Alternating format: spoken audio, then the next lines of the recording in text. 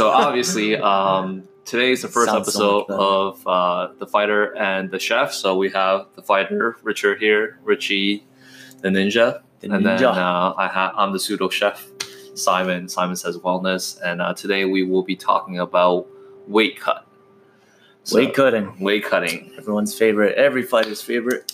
No, it's comes with the occupational hazard, right? Mm-hmm. So I guess first question is, what do you crave when you are cutting weight? There's a guy named George Lockhart, and he's got the whole weight cutting system down. He does most of the weight cuts for the UFC. Okay. And he might even become the person to set the standard for weight cutting so people don't screw themselves over. Yep. But he says, if you're weight cutting and you crave a burger over water, you're not weight cutting properly. Really? Yeah. Water is the only thing you want. Okay. Absolutely the first thing. And even better than that is like a fruit, frozen fruit. So usually when you're weight cutting, just to freshen that thirst up, is just pop frozen fruit in your mouth, chill on that for like an hour or so, and you just repeat that until you get to actually weigh in. Oh, so the frozen fruit in the mouth keeps you going mentally. Yeah, so then mentally. You feel the water under your tongue, so that kind of keeps you going. Plus, you get a little bit of sugar. So okay. And then it goes in this order: water, carbs, and then maybe some protein. But you just want water and sugar. That's it. Even chewing gum, it's like the best gum you ever tasted when you're weight cutting. Wow. Mm-hmm. So explain the whole process. Like, when does it start? And then give us the mental journey of it. Like which day, what time, what segment does it get the hardest? Yeah, for sure. There's obviously a lot of different ways to weight cut. Everyone does it differently. A lot of people, when I first started out, it used to just be going to the sauna or doing the salt bath for maybe the 2 days or 1 day before. Okay. 1 day before is the most common practice, and you just go in there, maybe lose. I'm 150, 155 back then, and it's common to lose 5 pounds or so. So 5 to 10 pounds for someone around my weight is pretty common. For me, 5 pounds is that middle ground. And you'll lose that all the day before. So you sit in the sauna, just lose it, sweat it all out, do whatever you can, shadow box with a sauna suit on in the sauna as well, till you lose the 5 pounds, and then you go and weigh in, and then that's it, which is a very bad way to do it, actually. You want to... Now that I have more experience, there's phases like the water loading. So actually 3-4 days before, you're supposed to load your body up with water. Okay. So it feels like it's way too saturated. And then when you actually sweat, it sweats everything out, and you sweat a lot more than you would if you were just normally hydrated. Oh, interesting. Yeah. So 3-4 days out, you'll water load. Starts from say the 4th day. Yep. Start at around 7 liters. Okay. Next day, it's going to be 8 liters, 9 liters. And depending on your body size, for me, it's 8 or 9. It stops there. Yep. Once you're drinking 9 liters for that day, you're pissing every 30 minutes. Really? Yeah, it's just a very, very annoying process. So, in the middle of work, seeing my clients, I'm sorry, I got to go pee every 30 minutes, right? Super annoying. And then, once you've water loaded, then you do that same process. It could be the sauna, the salt bath. And then that's the hard part for sure. And most people will just go right when they weigh in, they just fucking splurge. Okay. They just put down the water, put down the Gatorade, put down the Pedialyte and all that, which is what I did before myself, or put down the coconut water. Doesn't matter what it is. Most of these drinks are too saturated with salt. Yeah. So what George Lockhart talks about is when you have a drink that's too much salt, and your body's very, very dehydrated, it's actually going to suck more water out of your cells, because that salted solution is, I think it's more salty than your own cell, right? Or something along those lines. The osmosis is going towards outside of your cell. Oh. So it actually loses more water. So when you first rehydrate, it needs to be the perfect amount of salt according to how much water you lost the day before. So there's a way to calculate it where, say you lost 5 pounds of water the day before, there's a certain amount of salt that you should be consuming the very first drink after the weigh-in, so your osmosis doesn't get screwed up. Oh. Yeah. So now when I go into the weigh-in and I see people who's drinking what, if you see someone that has their own drink made, they know what they're doing because they tailored that amount of salt. Like there's supposed to be salt first of all. There's supposed to be BCAAs just to help the muscles regenerate faster, and a little bit of and potassium. That has to be a specific amount according to the water loss too. So sodium, potassium, and BCAAs. You gotta have it perfectly tailored.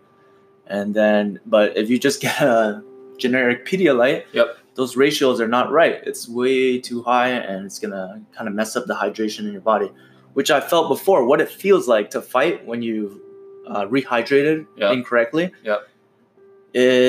You go into the fight and you're drinking water, but for some reason your mouth is still dry, or you just still feel dry inside. And your muscles are like, they're dry, they're just not moving. Like it feels very, very stiff. You feel very stiff still because your muscle's not hydrated. So that's what happens when you don't hydrate properly. So now I get to see who's really on their game. Even my opponent, when I see him rehydrate, I'm like, you know your shit? No, you don't. Like, you know, you're drinking whatever it is, Gatorade or whatever it is, right? That has to be tailored specifically. And like, I'm just lucky. Joey from Combat Arts, you know, we do our research, we look at different standpoints. There's another guy, Gaten. He's from Strong Athlete. He's opened up his own strength and conditioning place. We've kind of combined protocols to find that middle ground, and that's what we use. But generally, what I explained there, that's a pretty common practice among what we've researched, and that's how we do it now. Awesome. Yeah. So it's part of the sport, right? Where like you need but realistically, weight cutting is just strictly water. Like you have to get yourself into fight shape beforehand, right? Yes, for sure. So like, let's go one step further back. How does that look like? Like, when do you start? Because some fighters are not always in fighting shape. For sure. Right? So then they eat, and then they have to diet down. In camp. Yeah. Right? Exactly, yeah. So like, what kind of process is that? How does that look like? Because everyone builds muscle and loses weight at a different pace, right? So can you give us a little information? Yeah, definitely. Any coach will tell you, you know, if you want to be on your game, if you want to make the weight cut process as easy as possible, you got to stay close to weight. That's the bottom line. You know, right after you finish your fight, you just went through all the crap with, you know, weight cutting and, you know, all the stress of just the fight itself. A lot of people like to binge. A lot of people like to eat a lot of stuff. And that could set you in the wrong direction sometimes if you can't come back from that. You know, you gain 5 or 10 pounds immediately after a fight. That's kind of a huge stress for your body as well. Oh, yeah. So you want to, you know, say whatever weight it is that you're fighting at, 10 pounds or so, at least close to that fight weight, right? I see. As long as you can do that, you stay lean, the weight cutting process is very easy. All you got to do is cut the carbs a little bit the last week, and then follow the water protocol, water loading, and then the weight cut is super easy.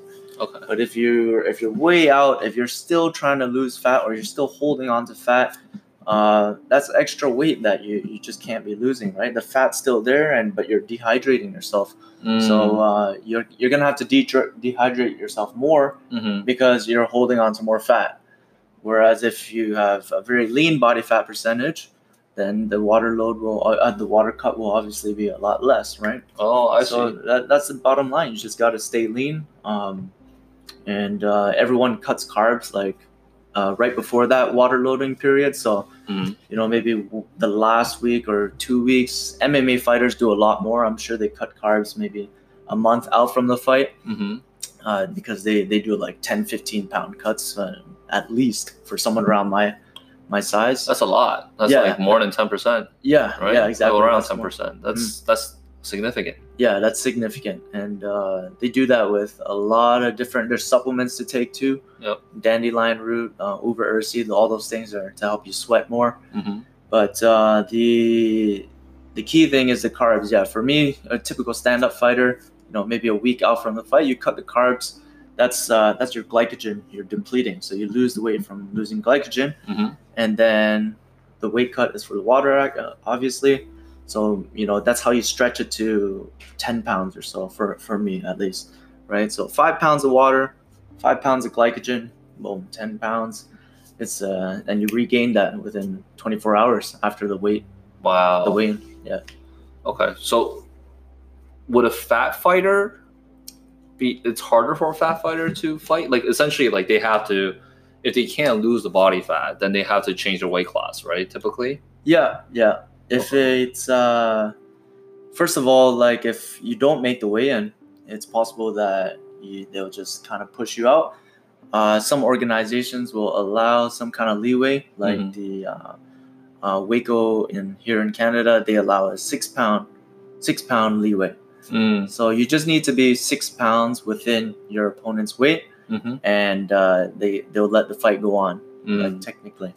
Unless one gym is just really not cool with it, and they're like, no, we're not willing to do that fight, they can pull out anytime. Okay. Which is kind of frustrating sometimes as even an amateur fighter, because yeah, you're not getting paid for it, but you still put a lot into it. A lot of people put out last 2 months of their time, absolutely, their effort. They wake up for no reason, and then boom, the fight doesn't happen. It's very frustrating, you know. So, but those are the rules. A fighter, yeah, for sure. If you can't make the weight, either you're not gonna fight, or you can make the decision to move up a weight class.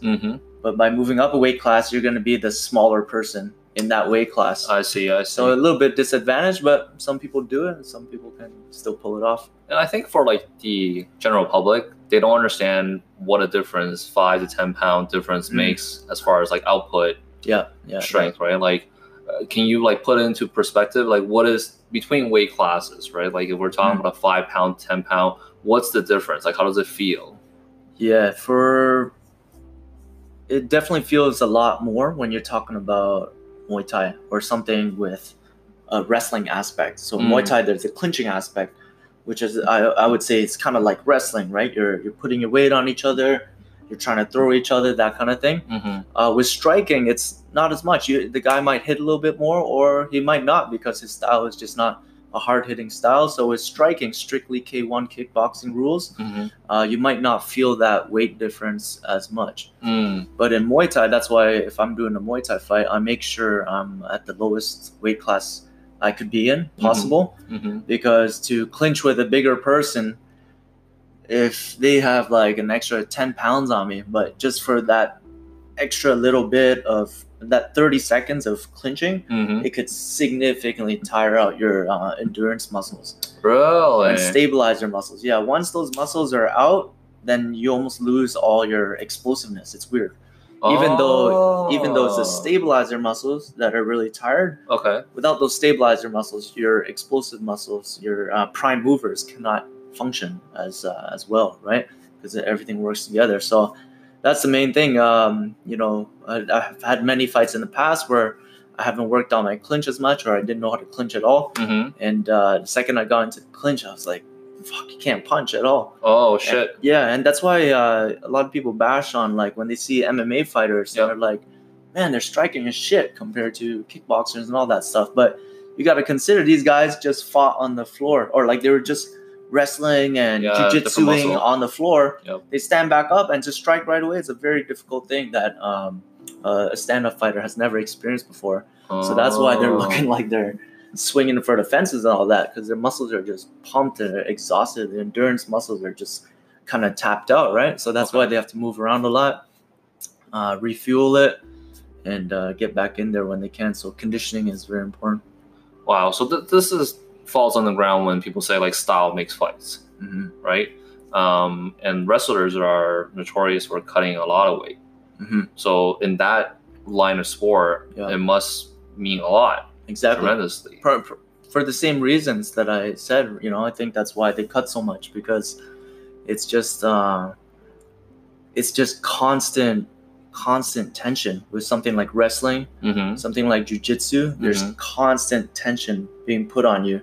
I see. And if there's an extra 5 or 10 pounds constant being put on you for that 5 minutes, wears you down. That's like, that's 25% of your tank that could be fluctuating, Okay, so let's talk a little bit more about this the extra poundage, right? Recently you sent me an article that you wrote about skipping with weights on, right? And like a maniac, you really advocate for 15-pound ankle weights.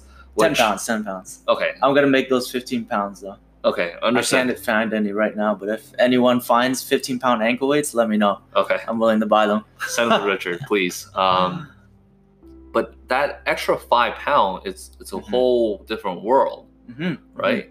And so tell the audience a little bit about your epiphany that you had when you're skipping with the heavy weights. Right. With the heavy weights, the weight is definitely a factor. If you've been skipping already, I recommend putting on those weights, and you'll kind of see what I mean, because if you're skipping, I'm doing this for aerobic purposes, so you also have to consider it's 30 minutes straight that you're doing this, right? Put on the ankle weights, do it for 5 minutes, probably be no problem, right? But 30 minutes straight, put the ankle weights on, and your mind just has to go in a different place for focus, because no one likes fucking up on the rope. It's just really annoying. Yeah, whips you a little bit, it stings, and you're doing something for 30 minutes, so you need to get out of your head. You can't get out of your head when the rope's constantly messing up, right? Yep.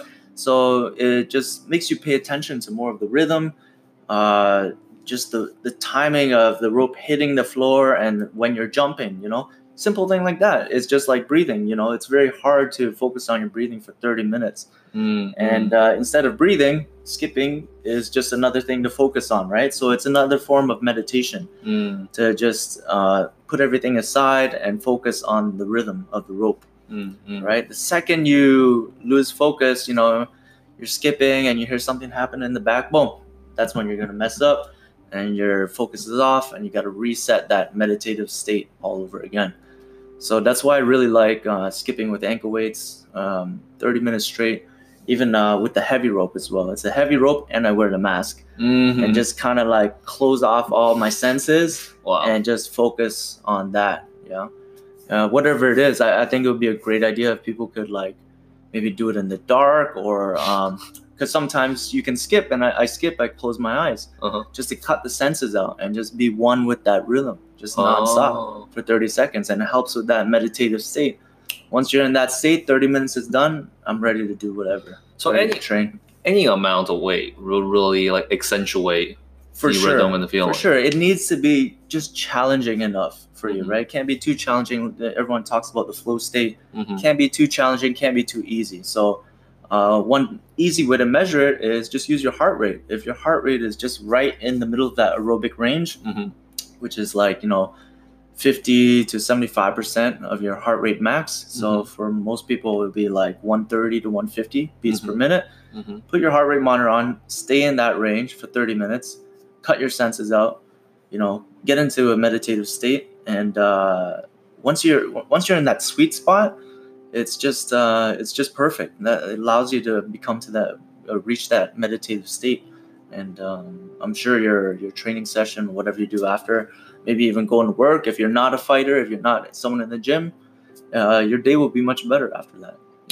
So I guess it's like forcing you to meditate while you work out, because some people, even though they work out, they're really not in that flow state mentality, right? Exactly. Yeah. Like the muscle heads that just push ahead kind of deal.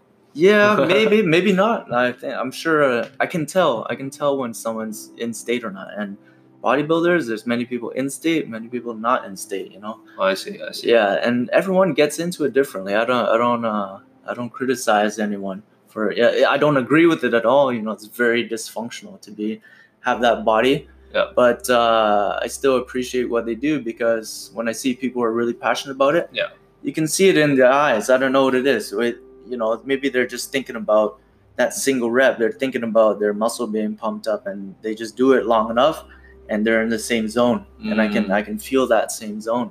And you respect that. And when people are in that zone, they do good things most of the time, right? Don't hurt anybody. Don't cause no shit. You don't feel like doing drugs. You don't feel like partying on the weekend. You don't need to yell at anyone. You're just in a perfectly calm state. Balanced. Right? Balanced state, man. Yeah, that's it. Balance for you, relatively.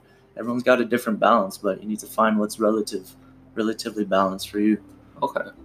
Well, we're coming up to the end of our segment.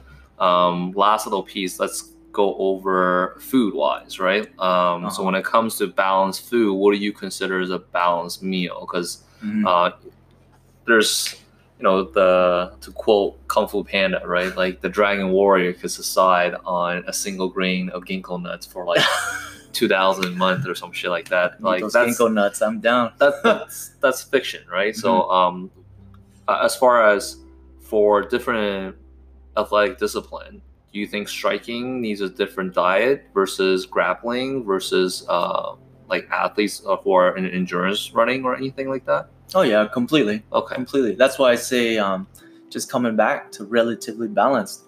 What is balanced for an endurance runner is different than what is balanced for a sprinter. Okay. They're using different fuels. They're training different. If the fact that you're using different fuels, if you're using more carbs, yes, you're gonna need more carbs. If you're using more fat, you're gonna need more fat. And you just wanna.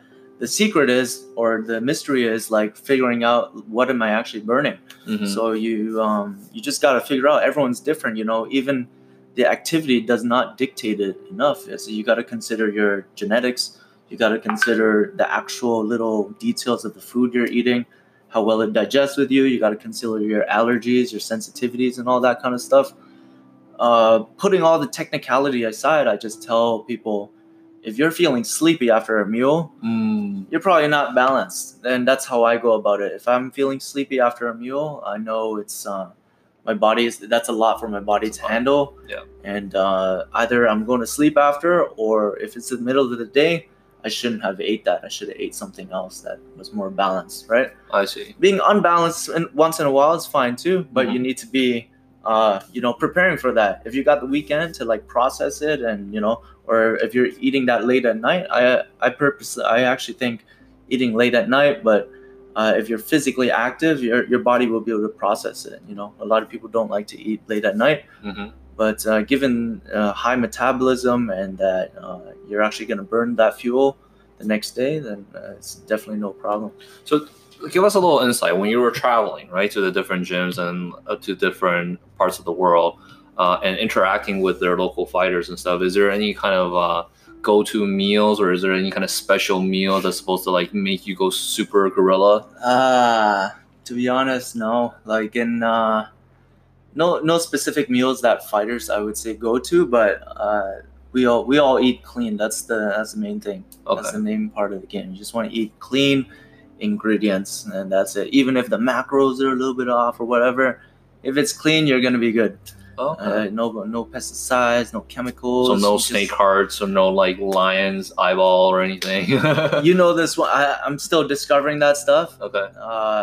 I'm sure there is stuff like that out there, but one that I know already from you is that beef liver. Yeah. Ever since you cooked that beef liver for me, I eat it, and it's like I can feel my veins just pumped up, or like you can feel the blood pumping. It's a very nutrient dense meat, so I love it. Yeah, organ meats.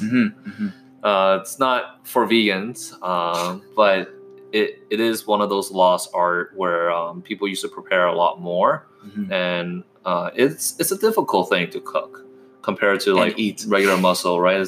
You're not steaming chicken, you're not grilling chicken.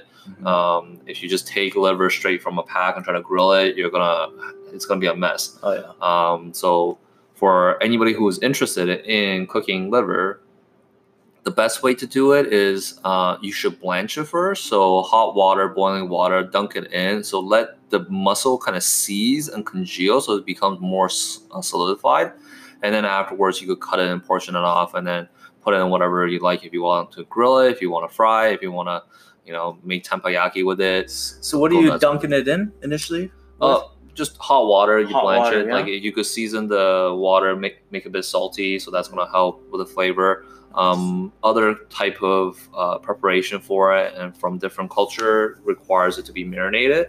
But I mean, if you're a fighter, I don't think marinating is gonna be your top of the priority. Want that food now? Yeah, quick as possible. Yeah, blanch it, grill it, bake it, and it all comes down to seasoning, right? If you have a good sauce, something to go with it, it's fantastic. Would you recommend a really simple sauce that I could use, or for other fighters could use for the liver? For fighters, one of my favorite things to go for is cumin and coffee, because a lot of fighters drink coffee and they like the caffeine kick, and when you use it as a seasoning, you get the flavor, which is nice, but you don't get necessarily all the caffeine leaching into it. It complements cumin really well for dark meats, and organ meats is really well. the usual suspect, onions and garlic. You could use those as well. But coffee, I find, because the seasoning is already bitter, it helps to offset the potential bitter flavor that you get from the liver, which makes it a little bit more palatable. Nice. It's kind of like in fighting, you got to beat it to the punch, right? If you know that someone's going to throw a particular attack at you, and if it's a hook, and then you're going with a straight, there's that timing, right? You get there beforehand. Right. I'm using coffee. Cool. All right, coffee and cumin, guys. Coffee and cumin, and watch out when you weight cut, and don't stay balanced, right? Don't kick yourself off. Relatively balanced. Find the balance for you. That's the key. All right. Don't listen to other people's bullshit. Find your solution, your own solution. Okay, so that comes to the end of our segment. Let us know what you like about the episode and anything you like to hear us discuss in the future. For our next episode, we are going to talk about cooking, and more specifically, how fighters typically cook and the do's and don'ts of cooking. So that's a nice segment into the liver aspect. So thank you, everyone, for staying with us and listening to our conversation. Richard, is there anything that you want to add? Nope, that's it. Hope you guys enjoyed the episode. See you next time. Okay, subscribe, link up. Catch you guys later. All right.